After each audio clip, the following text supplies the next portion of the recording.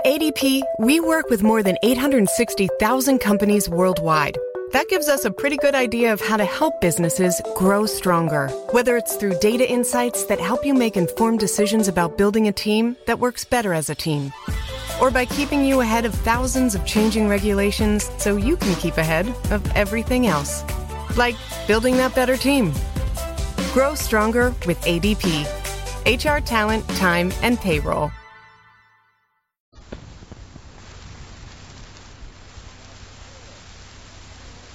From Hollywood, the Hollywood Radio Theater.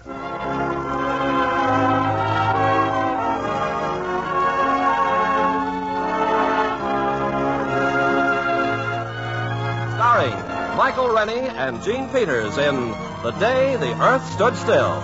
Ladies and gentlemen, your producer, Mr. Irving Cummings.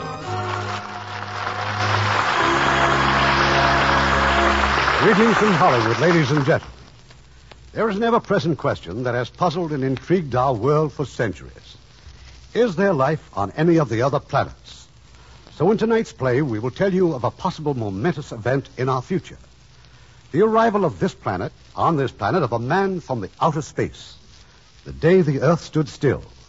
And as our stars of this provocative drama from 20th Century Fox, we have one of their fastest rising stars, Michael Rennie, co-starring with that outstanding actress, Gene Peters. Now, Act One of The Day the Earth Stood Still, starring Michael Rennie as Klaatu and Gene Peters as Helen Benson.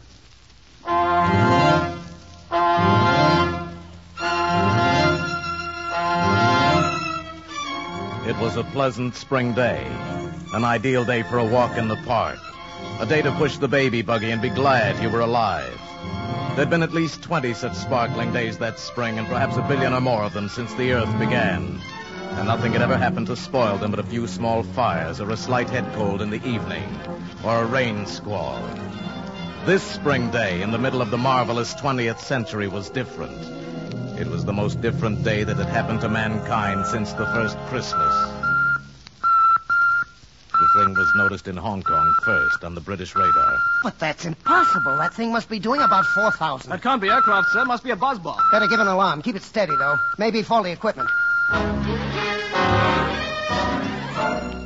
If the British radar in Hong Kong was faulty, so was the radar all over the Orient and Asia and Europe. So were the announcers on the radio.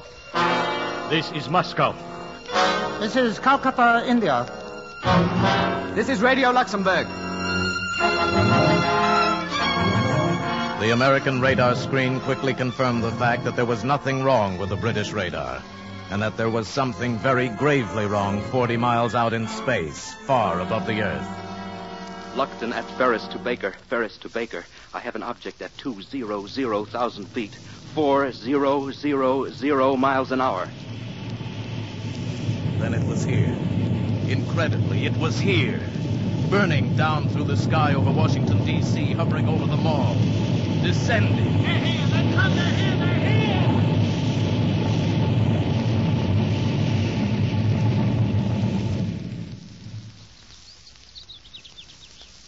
Not a sound. Stillness. Not a move from the cordon of tanks and armored cars and troops in full battle dress.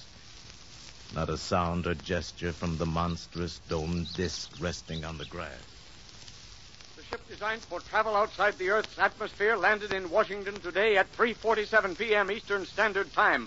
We still do not know where it came from. The ship is now resting exactly where it landed 2 hours ago. So far, there is no sign of life from inside the ship.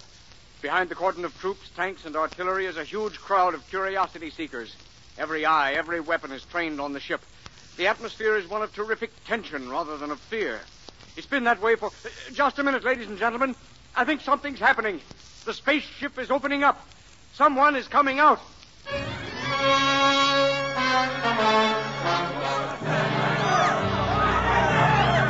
calm, everybody. Don't get excited. Keep calm. Quiet. A wedge is opened in the smooth, unbroken metal skin of the spaceship. A ramp slithers out on the grass. Against an eerie glow of unearthly light from inside the spaceship stands the spaceman. He is a man, entirely like ourselves. He wears a close-fitting suit like a deep-sea diver's armor, but of alien material. A spherical helmet entirely conceals his head. He holds up his hand. He is going to speak. We have come to visit you in peace and with goodwill. Receive me as a friend. Here he comes, men. Watch it. Keep that BAR trained on him. He's going for something in his tunic, sir. Quiet. It's a ray gun or something. I'm going to let him have it. No, wait! You fool, he's down. Hold back that crowd. Everybody, back! Your wound doesn't look too bad. I'm sorry, but you shouldn't have gone for that ray gun. It was not a weapon. He understands us. It was a gift for your president. With it, you might have studied life on other planets. What's bothering the crowd, Lieutenant? Tell him to... Oh, no. Oh, A nightmare stands on the ramp leading out of the spaceship. A mechanical giant, monstrous, all metal and menace, with a visor in his helmet lifting slowly, revealing a dreadful light boiling within that metal head. And suddenly, out of that incandescence, a narrow ray.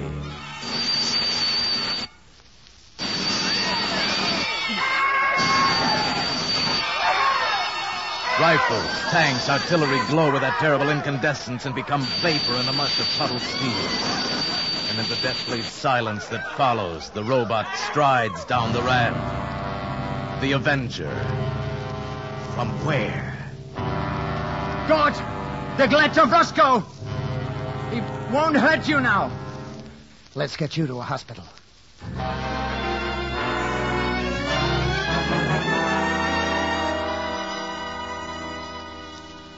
Good afternoon, sir. Good afternoon. The doctors here tell me your wound is not serious. No. It amazes them that it's almost healed already. I'm very glad. It should serve as some sort of indication of our powers. My name is Harley, secretary to the president. I've been told you speak our language fluently, that your name is Mr. Klaatu. Just Klaatu. The president has asked me to convey our deepest apologies for what has happened. Sit down, Mr. Harley. I'm sure I don't have to point out that your arrival was something of a surprise. Had you been traveling long? About 5 months. Your months? You must have come a long way. About 250 million of your miles. Naturally, we're very curious to know where you come from. From another planet. Let's just say that we're neighbors. It's rather difficult for us to think of another planet as a neighbor. I'm afraid in the present situation you'll have to learn to think that way. The present situation? I mean the reasons for my coming here. Would you care to talk about it? Not now, or with you alone. Perhaps you'd rather discuss it personally with the president. I want to meet with the representatives from all the nations of the earth. I'm afraid that would be a little awkward. Why? In view of the tensions and suspicions in our world today, such a meeting would be impossible. Mr. Harley, my mission here concerns the existence of every last creature who lives on Earth. It must not be complicated by the childish jealousies, intrigues, suspicions of your planet. Our problems are very complex. You mustn't judge us too harshly. I'm impatient with stupidity. My people have learned to live without it. The president will, of course, do his best to bring about the meeting you desire. I know it'll be quite useless. I wish it were otherwise. I'm very sorry, Mr. Klaatu. Wait. Before making any grave decisions, I think I should get out among your people. Become familiar with the basis for these strange, unreasoning attitudes. Our military people insist that you do not attempt to leave the hospital. The door will be locked. I'm sure you understand. Good day, Mr. Klaatu.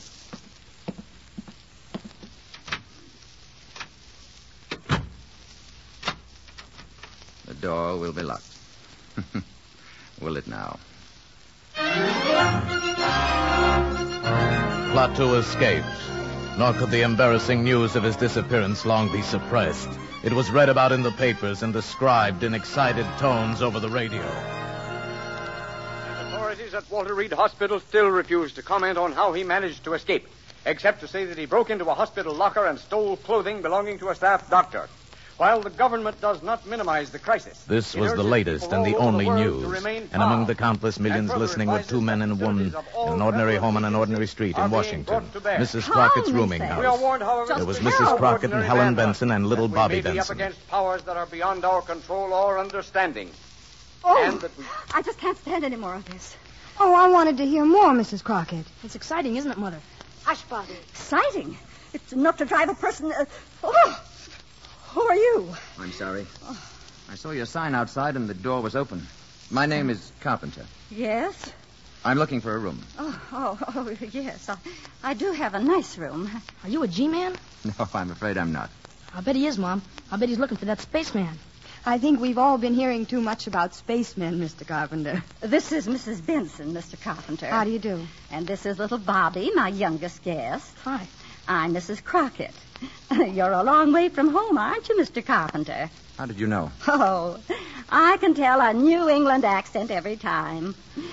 This way, please, Mr. Carpenter.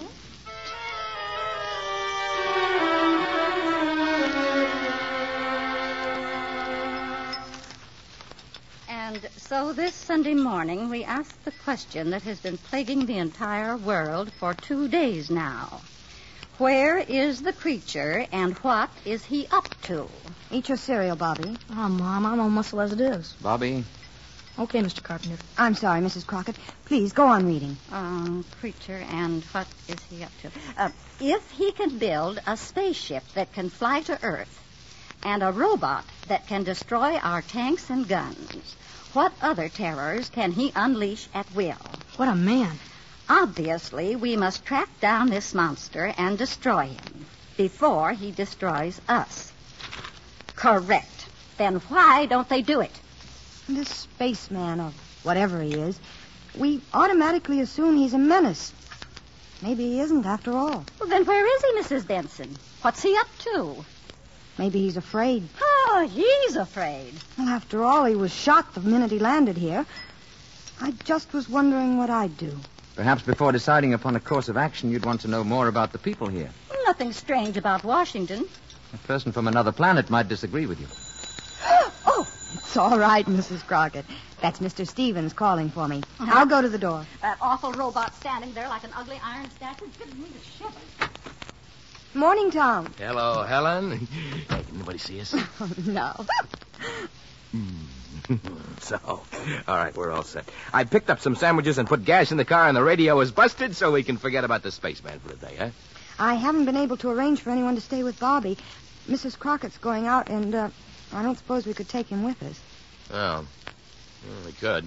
Just today. Mrs. Crockett has plans, and I don't know who else to ask. I haven't any plans. Oh, Mr. Carpenter. I'd be glad to spend the day with Bobby, if you'd let me. Oh, great, thanks. Well, it's very nice of you to offer. Oh, I'm sorry, Mr. Carpenter. This is Tom Stevens. Hi. How do you do? Bobby and I had a fine time yesterday afternoon. I thought he might show me around the city today. Well... Please, I'd enjoy it.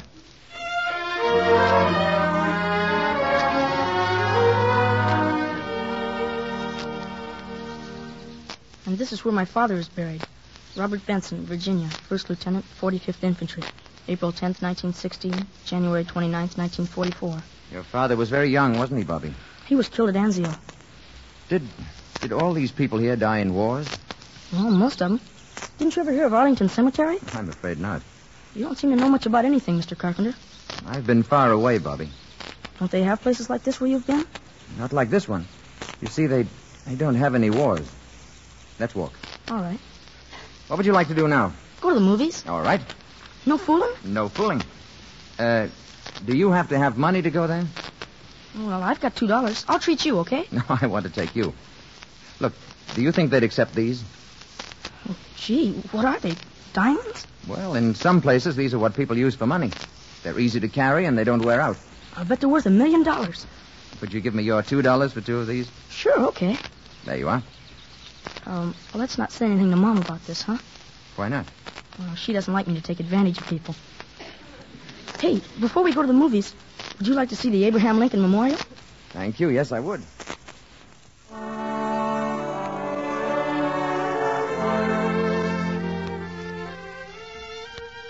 Well, this is it. That's the Gettysburg speech up there. That this nation under God shall have a new birth of freedom, and that government of the people, by the people, and for the people shall not perish from the earth. Those are great words. That's some statue. That's the kind of man I'd like to talk to. Bobby, who is the greatest man in America today?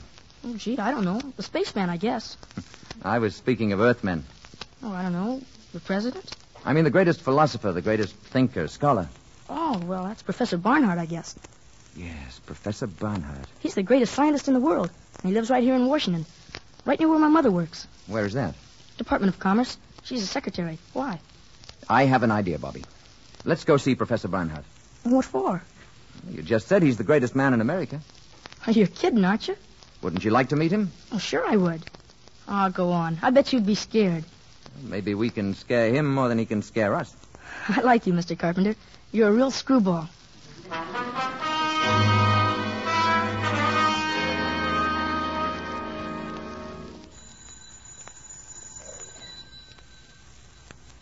Gee, maybe the professor isn't at home.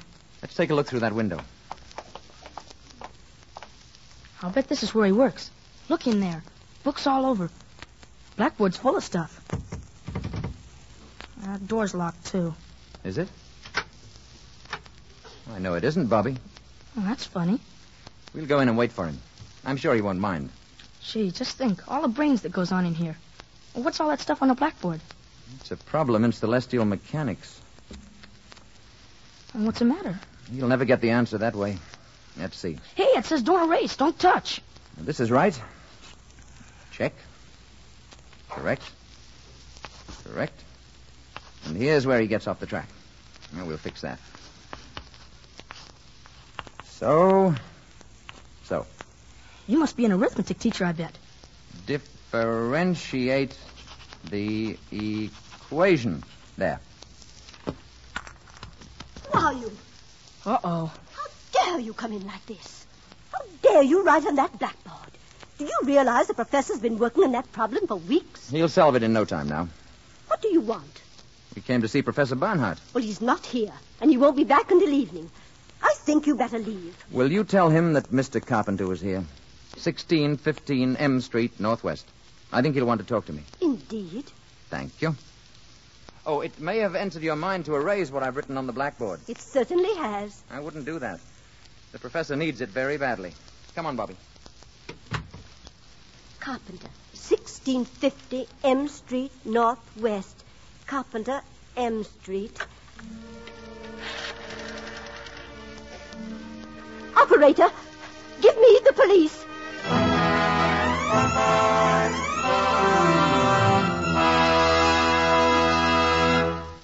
Letters that come to this show from servicemen bear postmarks from all over the world, and it's plain to see that, well, they're having a wonderful opportunity to observe new customs and traditions among people of other lands. They're finding out, too, that these ideas of other people aren't so strange after all. They take the matter of dancing as an example. In many countries, dancing between the sexes is unknown. They dance for each other. They think the Western habit of dancing together is pretty vulgar. And in the countries of Europe, every country has its own favorite type of dancing. In France, it's the bourrée. In Spain, the fandango. In Italy, the tarantella. In Central Europe, the hora. These are national dances, and the steps might seem strange and unfamiliar to the traveler. But as our servicemen have observed, it might be just as hard for us to explain jitterbugging. The gyrations of our teenagers rival any movements of any group around the world for sheer energy, if nothing else. The same is true of all customs and traditions in every country. The way of doing things may be different, but the ideals are the same. The strangeness of people begins to wear off when you start to understand them. Their customs and traditions begin to make sense when you understand the reasons behind them. And our servicemen are helping to maintain goodwill between us and the people of other countries by observing these customs, by learning about them, and honoring them. And now our producer, Mr. Cummings. Act 2 of The Day the Earth Stood Still, starring Michael Rennie as Klaatu and Jean Peters as Helen Benson.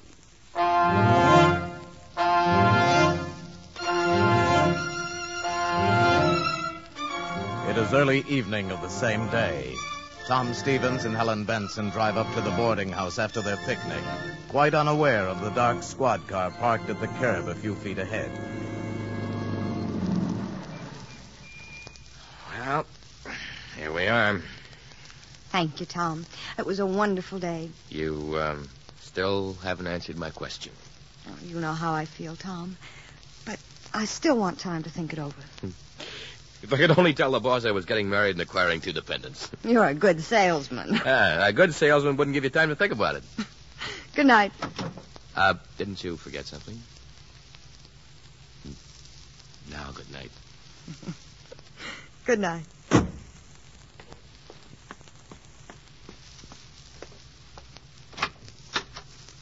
Night. Oh, Mr. Carpenter.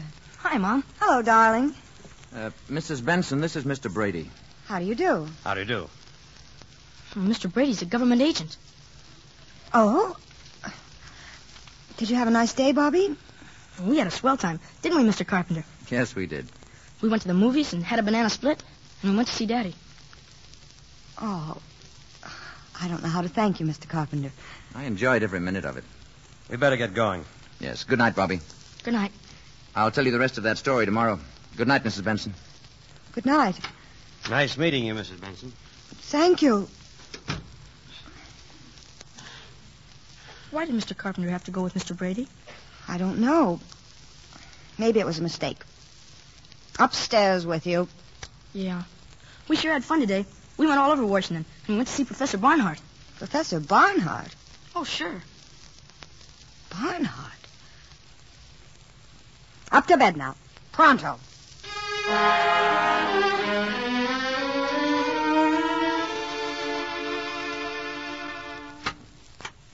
Is this the man you wanted to see, Professor Barnhart? Oh, thank you, Mr. Brady. If I may speak to Mr. Carpenter alone, please. I'll wait outside, Professor. You are Mr. Carpenter, Yes, Professor. who wrote those equations on my blackboard? My clumsy way of introducing myself. Forgive the manner in which you were picked up. Hilda called the police before I saw your annotations on the board. I appreciate the need for security, Professor. I have not quite fathomed the problem, even with your remarkable assistance, Mr. Carpenter. Let's look at it, sir. All you have to do now is substitute this expression at this point. Yes, that will reproduce the first-order term, but what about the effect of the other terms? Negligible. With variation of parameters, this is the answer. How can you be so sure? Have you tested this theory? I find it works well enough to get me from one planet to another. Klaatu. I spent 2 days at your Walter Reed Hospital. I was interviewed I variously. need no proof. This blackboard is proof. If you're not interested, or if you intend to turn me over to the Army, we needn't waste any more time. Interested? Will you excuse me one moment, please? Mr. Brady, you may go now. Please thank General Cutler and tell him that I know this gentleman. So much for that, Klaatu. Now, please, sit down. You have faith, Professor. Faith and, curiosity. Do sit down. I have several thousand questions to ask you. I would like to explain my mission here. That is my first question. It was my hope to discuss this officially with all the nations of the world. I was not allowed the opportunity. Now, we know from scientific observation that your planet has discovered a rudimentary kind of atomic energy. We also know that you're experimenting with rockets. Yes, that is true. What exactly is the nature of your mission? To warn you that your planet faces danger. What I have to say must be said to all concerned. I come to you as a last resort. Must I take drastic action in order to get a hearing? What sort of action do you mean? Violent action? Perhaps leveling the island of Manhattan? Or toppling the Rock of Gibraltar into the sea? Well? Would you, for example, be willing to meet with a group of scientists I'm calling together? We're having our first meeting tonight. Perhaps you could explain your mission to them, and they in turn could present it to their various peoples. That is what I came to see you about. One thing, Klaatu. Suppose this group should reject your proposals. What is the alternative? There is no alternative, Professor. In such a case, the planet Earth would have to be eliminated. Such power exists? I assure you such power exists. The scientists who are attending these meetings have come here from all over the world. Now, this power you speak of, they must be made to realize that it exists. Now, you mentioned a demonstration of force. Yes. Something that would affect the entire planet? That can be arranged. Perhaps a little demonstration. Something dramatic but not destructive. It's quite an interesting problem. Would tomorrow be all right? If you say so. Say about noon? Then tomorrow at noon. Good.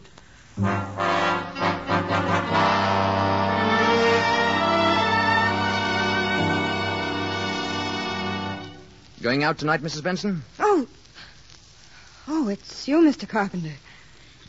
I'm afraid I startled you. Yes, I am going out. Mr. Stevens is calling for me. Everyone seems so... Jittery is the word. Bobby's the only person I know who isn't jittery. He's a fine boy, Mrs. Benson. Naturally, I think so. Warm, friendly, intelligent. He's the only real friend I've made since I've been here.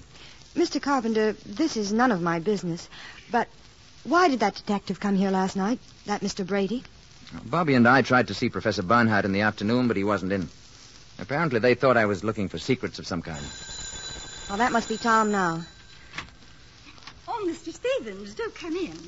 Helen is in the sitting room. Alert Mrs. Crockett. She has a romantic mind. Hello there, Helen. Got a minute to spare. You ready?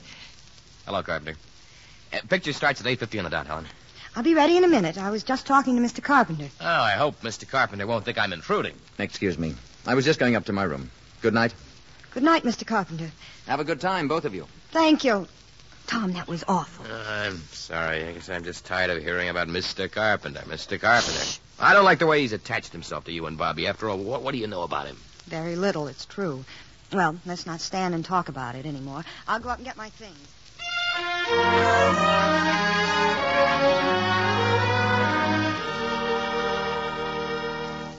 Gee, Mr. Carpenter, thanks a lot for helping me with my homework. That's all there is to it, Bobby, my boy.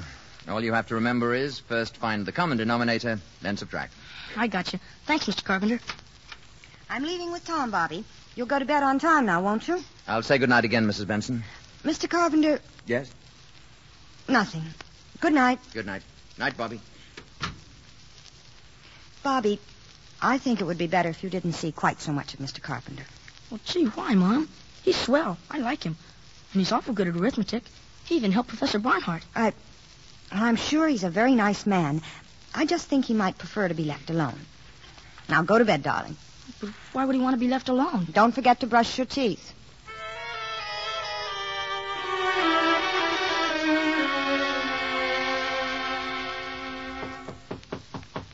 Come in. Bobby, do you have a flashlight I might borrow for tonight? Oh, sure, Mr. Carpenter. It's a real Boy Scout one. Thank you, Bobby. Why do you want it? The light in my room went out. See you tomorrow. Better get into bed now. Gee, I wonder if the batteries are any good. Mr. Carpenter! Bobby went to the door and opened it. What he saw down the hallway puzzled him. Mr. Carpenter's door was ajar and light was pouring out of his room. Funny. He said his light went out. Then Mr. Carpenter came out carrying the flashlight and stealing down the steps like a thief. This was peculiar, but this was adventure. Bobby followed Mr. Carpenter, and what he saw couldn't have been a dream. It was too real. But it couldn't have been true either. It was too deliciously frightful. Dream or not, it was filled with darkness, stung by staccato flashes from a genuine Boy Scout flashlight. Flashes that activated a giant robot into knocking out his guards so that Mr. Carpenter from the boarding house could get into the shed the Army had built around the spaceship. And dream or not, Bobby saw this Mr. Carpenter go into the spaceship. And then a wave of sheer terror swept over Bobby at last, and he turned and ran wildly away, the way little boys always run in nightmares, trying so hard and moving so slowly and all the time falling down. It was awful. It was swell.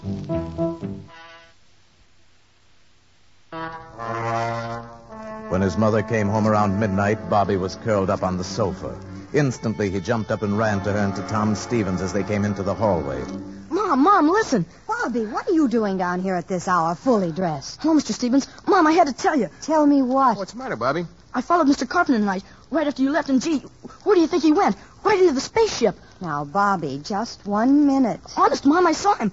They got a shed built around the spaceship so nobody can get to it. But Mr. Carpenter flashed a signal to that Iron Man up there. And what do you think? Bobby, have you been dreaming again? Well, sure. No, Mom, honest, I haven't. I promise you, I saw it. Where did you see all of this? Well, I'm telling you, on the lawn down at the mall. In that place where the soldiers are all out in front. Uh-huh. And where were the soldiers all this time? Well, that robot fella grabbed him and knocked him out. Oh, Bobby. Yeah, and then Mr. Carpenter walked into the shed, and the spaceship opened up, and he walked right inside, and it closed again. Gee, I like Mr. Carpenter, but I'm scared, Mom. Oh, darling, it was just a bad dream. We'll prove it to you.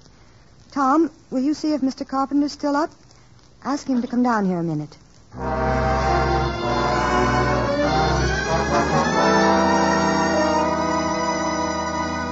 Helen. Yes, Tom? Helen, he's not there, but look what I found on the carpet. It can't be a diamond, can it? I don't know. It's much too big. Oh, but it looks real to me. Oh, Mr. Carpenter's got lots of them. He gave a couple of them to me. Here. He gave you these? Well, not exactly. I gave him $2. I don't know, but this whole thing, it just doesn't make sense. Look, Helen, do you think it's all right for you to stay here? There's a strong lock on my door. And Bobby's going to sleep in my room tonight. Okay. Upstairs, nightmare boy. It wasn't a nightmare. Bobby. Yeah, Mom? Bobby, your shoes are soaking wet. Yeah. Grass on the wall was kind of wet. Good night, all. Oh, Tom. I wonder.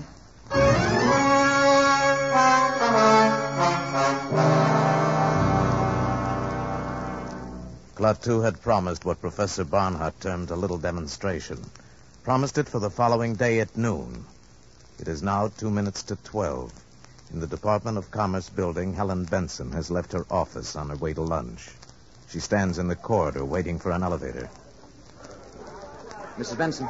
Mr. Carpenter, what are you doing here? I came to see you. Well, I was just going to lunch. What is it? I saw Bobby this morning before he went to school. Yes? I want to know what he told you. Oh, Bobby has such an active imagination. Did you believe what he told you? Really, Mr. Carpenter, this is where I work, and I only have a short time for lunch today. If you'll excuse me... I'll go down with you. If you like. The service elevator's open. You'll have to press the button, Mr. Carpenter. Oh, yes, yes.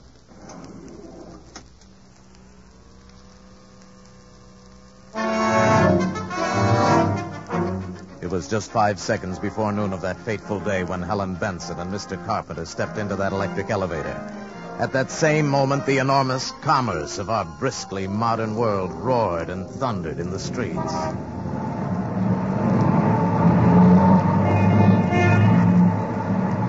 Five seconds to noon. 4 seconds. 3 seconds. 2 seconds. 1. 0.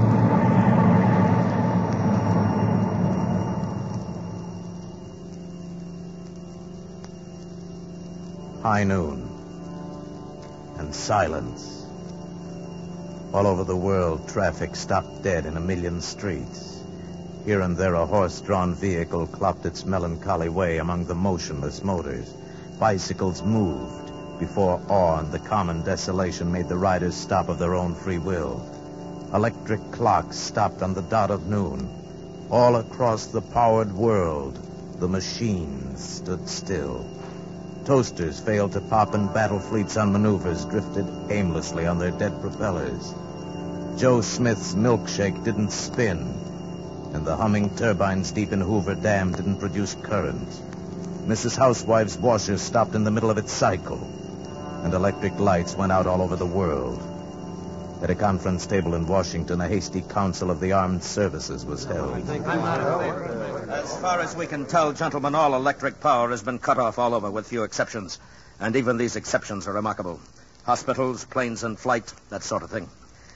I wish I could be more specific, but all communications are out. I can tell you that we are preparing to declare a state of national emergency, but before we start discussing plans, I want a report from Colonel Ryder. All I can report, General, is that the robot at the spaceship was discovered to have moved last night.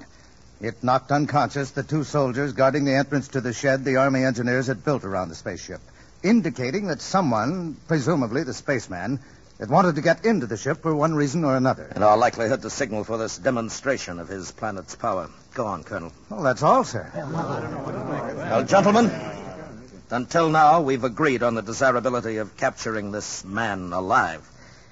We can no longer afford to be soft in this matter. We will get him alive if possible, but we must get him. Is that clear, gentlemen? Dead or alive? Get him.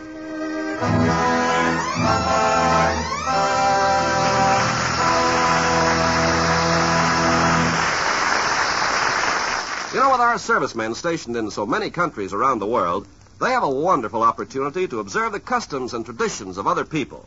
They're finding out that these customs aren't so strange after all. For instance, in many countries, what is known as puberty rites still exist. These are celebrations, sometimes accompanied by singing and dancing, of a child growing up.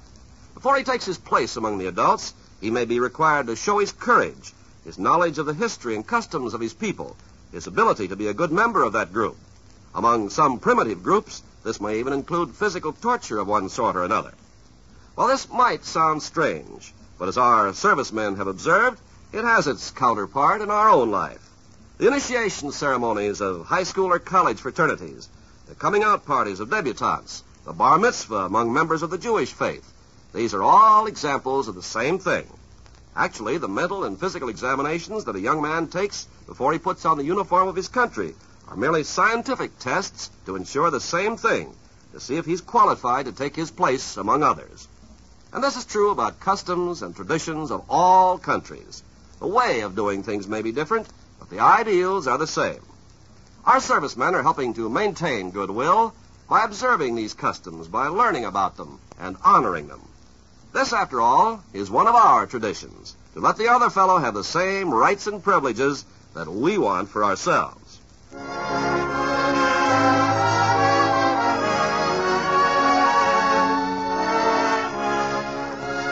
We pause now for station identification.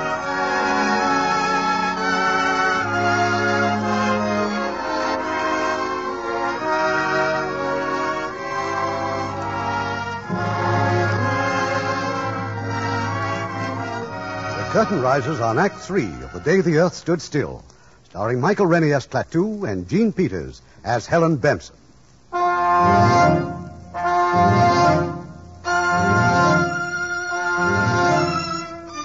All over the world, electric power has been neutralized on the stroke of noon as a token of the spaceman's power and as a warning to the Earth. While they've been trapped between floors in an elevator, the spaceman has told Helen his identity and purpose here. I've already told you more than I told Professor Barnhart, because my life, in a sense, is in your hands. But if I die, a world, your world, may die too. Yes, I understand. I thought if you knew the facts, you'd appreciate the importance of my not being caught before the meeting tonight with the world scientists. Yes, of course. Of course I do. You hold great hope for this meeting, don't you? I can see no other hope for your planet. If the meeting should fail, then I'm afraid there is no hope. Oh, the lights. And we started again. It must be 12:30. Yes, exactly.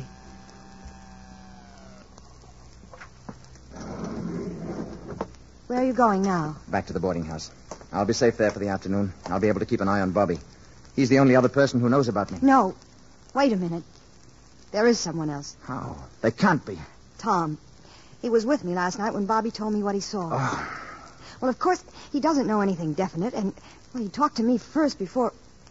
But then we can't take a chance, can we? Can you get in touch with him? I think so. I mean at once, now. I'll try. You will. You must.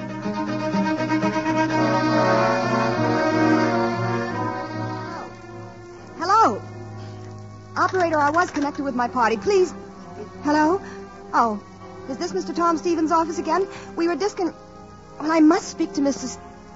No, Mr. Stevens, yes, this is Mrs. Benson. Benson! Well, when do you expect him in, then? Well, will you tell him I called, and please, not to leave his office. I'm coming down to see him. Yes, it's very important. To you, too.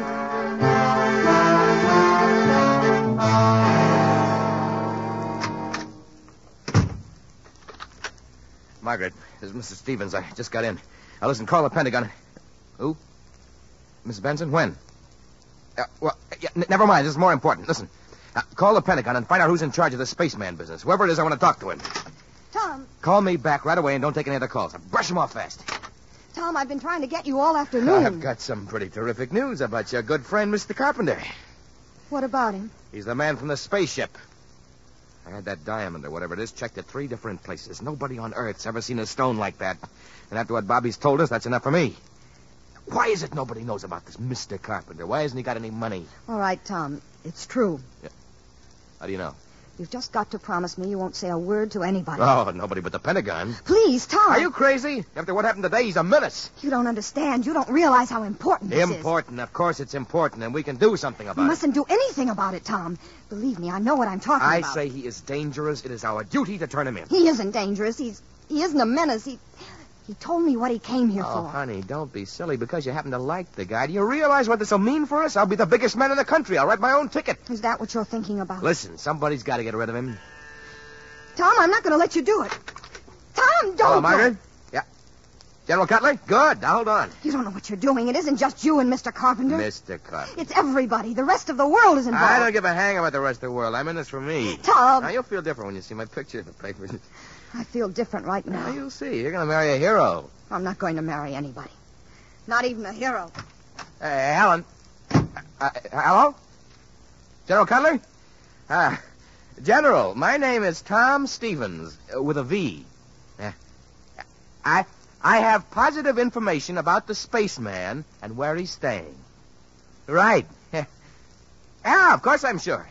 He is living in a boarding house at 1615 M Street, Northwest. That is correct, General. Yes, I have all of it now, Mr. Stevenson. Thank you very much indeed. I want to talk to you further, but I haven't time now. We want to act on this. Yes, sir. Have Colonel Ryder deploy all Zone 5 units according to Plan B immediately. Investigate 1615 M Street Northwest for presence of spaceman. Repeat.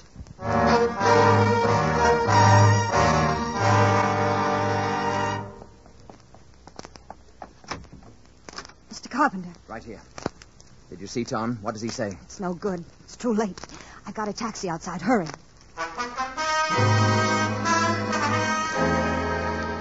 Attention Zone 5. Attention Zone 5. Man and woman observed entering taxi at 1615 M Street Northwest. Man is probably Klaatu, alias Carpenter. Establish roadblocks according to Plan Baker and maintain station. Remain on radio alert until further orders. I don't know. I think we may have been seen getting into the taxi. Where can you go? I'm sure Barnhart can arrange to hide me until the meeting tonight. Where's it going to be? At the ship. Now look there. Army cars. Full troops in full gear. The alarm is out all right. It's only a few more blocks to Professor Barnhart's. I'm worried about Gort. I'm afraid of what he might do if anything should happen to me. Gort? But he's a robot. He's a product of centuries of refinement. But what could he do without you? There's no limit to what he could do. He could destroy the Earth. And the city is swarming with patrol cars, hunting you. How can we tell them? They won't listen. You must listen. If anything happens to me, you must go to Gort. You must give him this message. Klaatu Barada Nikto. Gort. Klaatu Barada Nikto. Say it. Gort. Klaatu Barada Nikto. Gort. Klaatu Barada Nikto. Klaatu Barada Nikto. Remember those words. Klaatu Barada Nikto.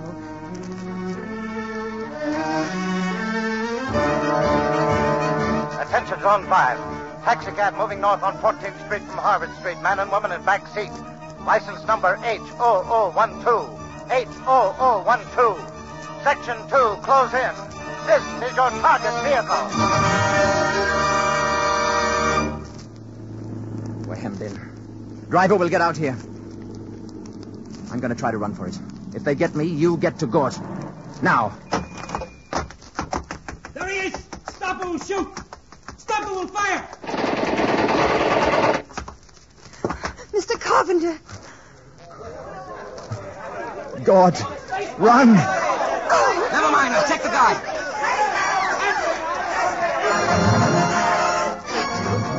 Barada Nikto. Klaatu Barada Nikto. Klaatu.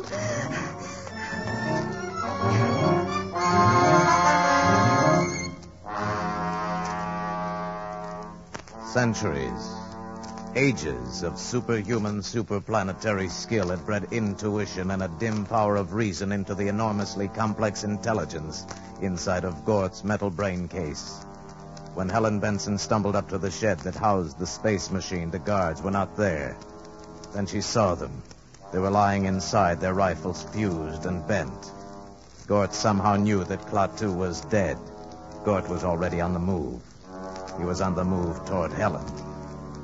No. No. God, no! The visor of his helmet was opening on that cosmic incandescence within, seething with world ruin, aiming impassively at Helen. God! God! Klaatu! Klaatu! Barada! Nectar!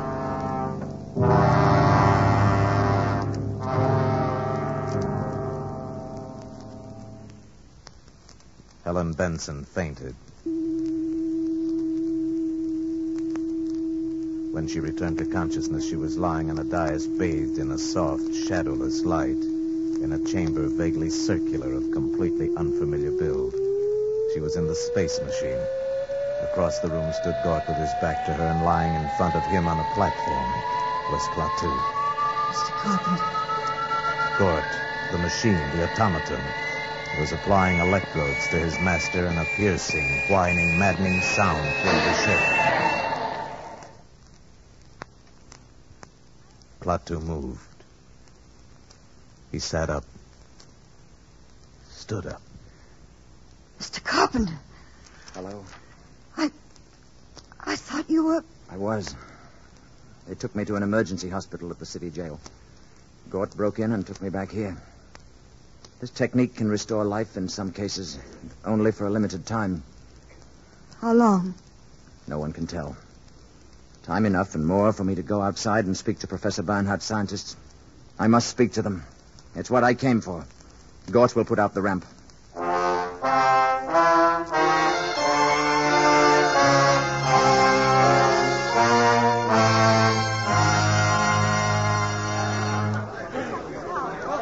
You people of Earth, you men of science, you are here from all over your world. Europe, Asia, representing many nations, many ideas. I am leaving soon. You will forgive me if I speak bluntly. The universe grows smaller every day. Where I come from, we believe there must be security for all, or no one is secure. This does not mean giving up any freedom, except the freedom to act irresponsibly. This is the message that I ask you to take back when you return to your native lands. Tell your people and your governments that we have created a race of robots whose function it is to patrol the planets in spaceships and preserve the peace. At the first sign of treachery, they will act automatically. Nothing you have here on Earth can stop them. The penalty for provoking their action is too terrible to risk. Your choice is simple. Live in peace or perish in violence. We shall be waiting for your answer. The decision rests with you. Gort Baringo.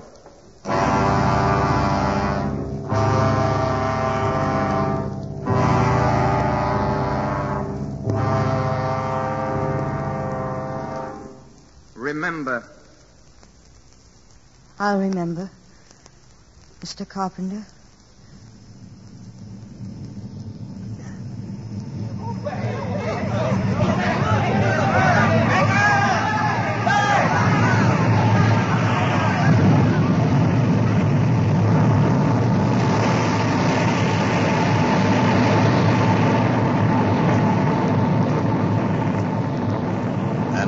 Seen him come, so did they see him depart. And the people of the earth pondered upon the warning.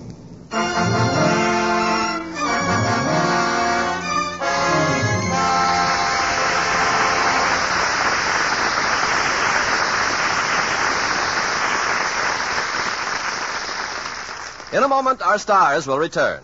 With our American servicemen in many countries around the world, they have a wonderful opportunity to observe new customs and traditions. What might have seemed strange before is becoming pretty familiar to them. For instance, among the Mohammedans, to drink coffee with anybody is regarded as a sacred rule of hospitality, a token of peace. The berries are roasted over a charcoal fire, and the coffee is allowed to boil 3 times. It's thickly sugared and served in very small cups. All this is traditional among the Mohammedans, but as our servicemen have observed, it's simply their version of our mid-morning coffee break or our afternoon tea party, or our cocktail hour. It's a time for friends to sit down and relax. It's a time for conversation, with a cup of whatever beverage suits the individual taste. And this is true of customs and traditions of all countries. The way of doing things may be different, but the ideals are the same. So it is by observing these customs that our servicemen are helping to maintain goodwill with other people in other lands. And now, here's Mr. Cummings with our stars. And here they are after two out-of-this-world performances, Michael Rennie and Gene Peters.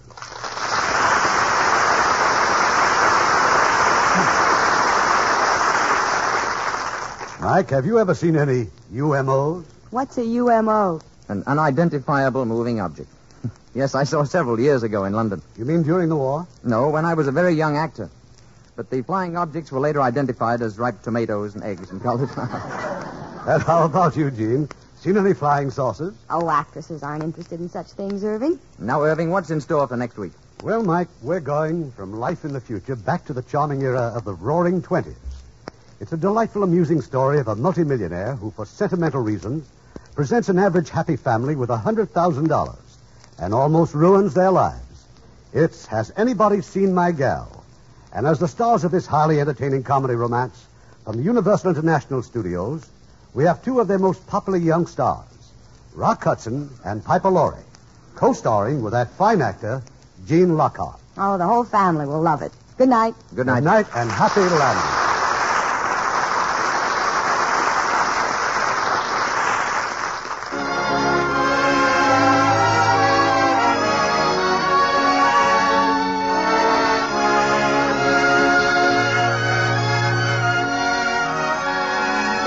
Radio Theater is produced by Mr. Irving Cummings. Our orchestra is under the direction of Rudy Schrager. This is Ken Carpenter inviting you to join us next week at this same time for another presentation of the Hollywood Radio Theater.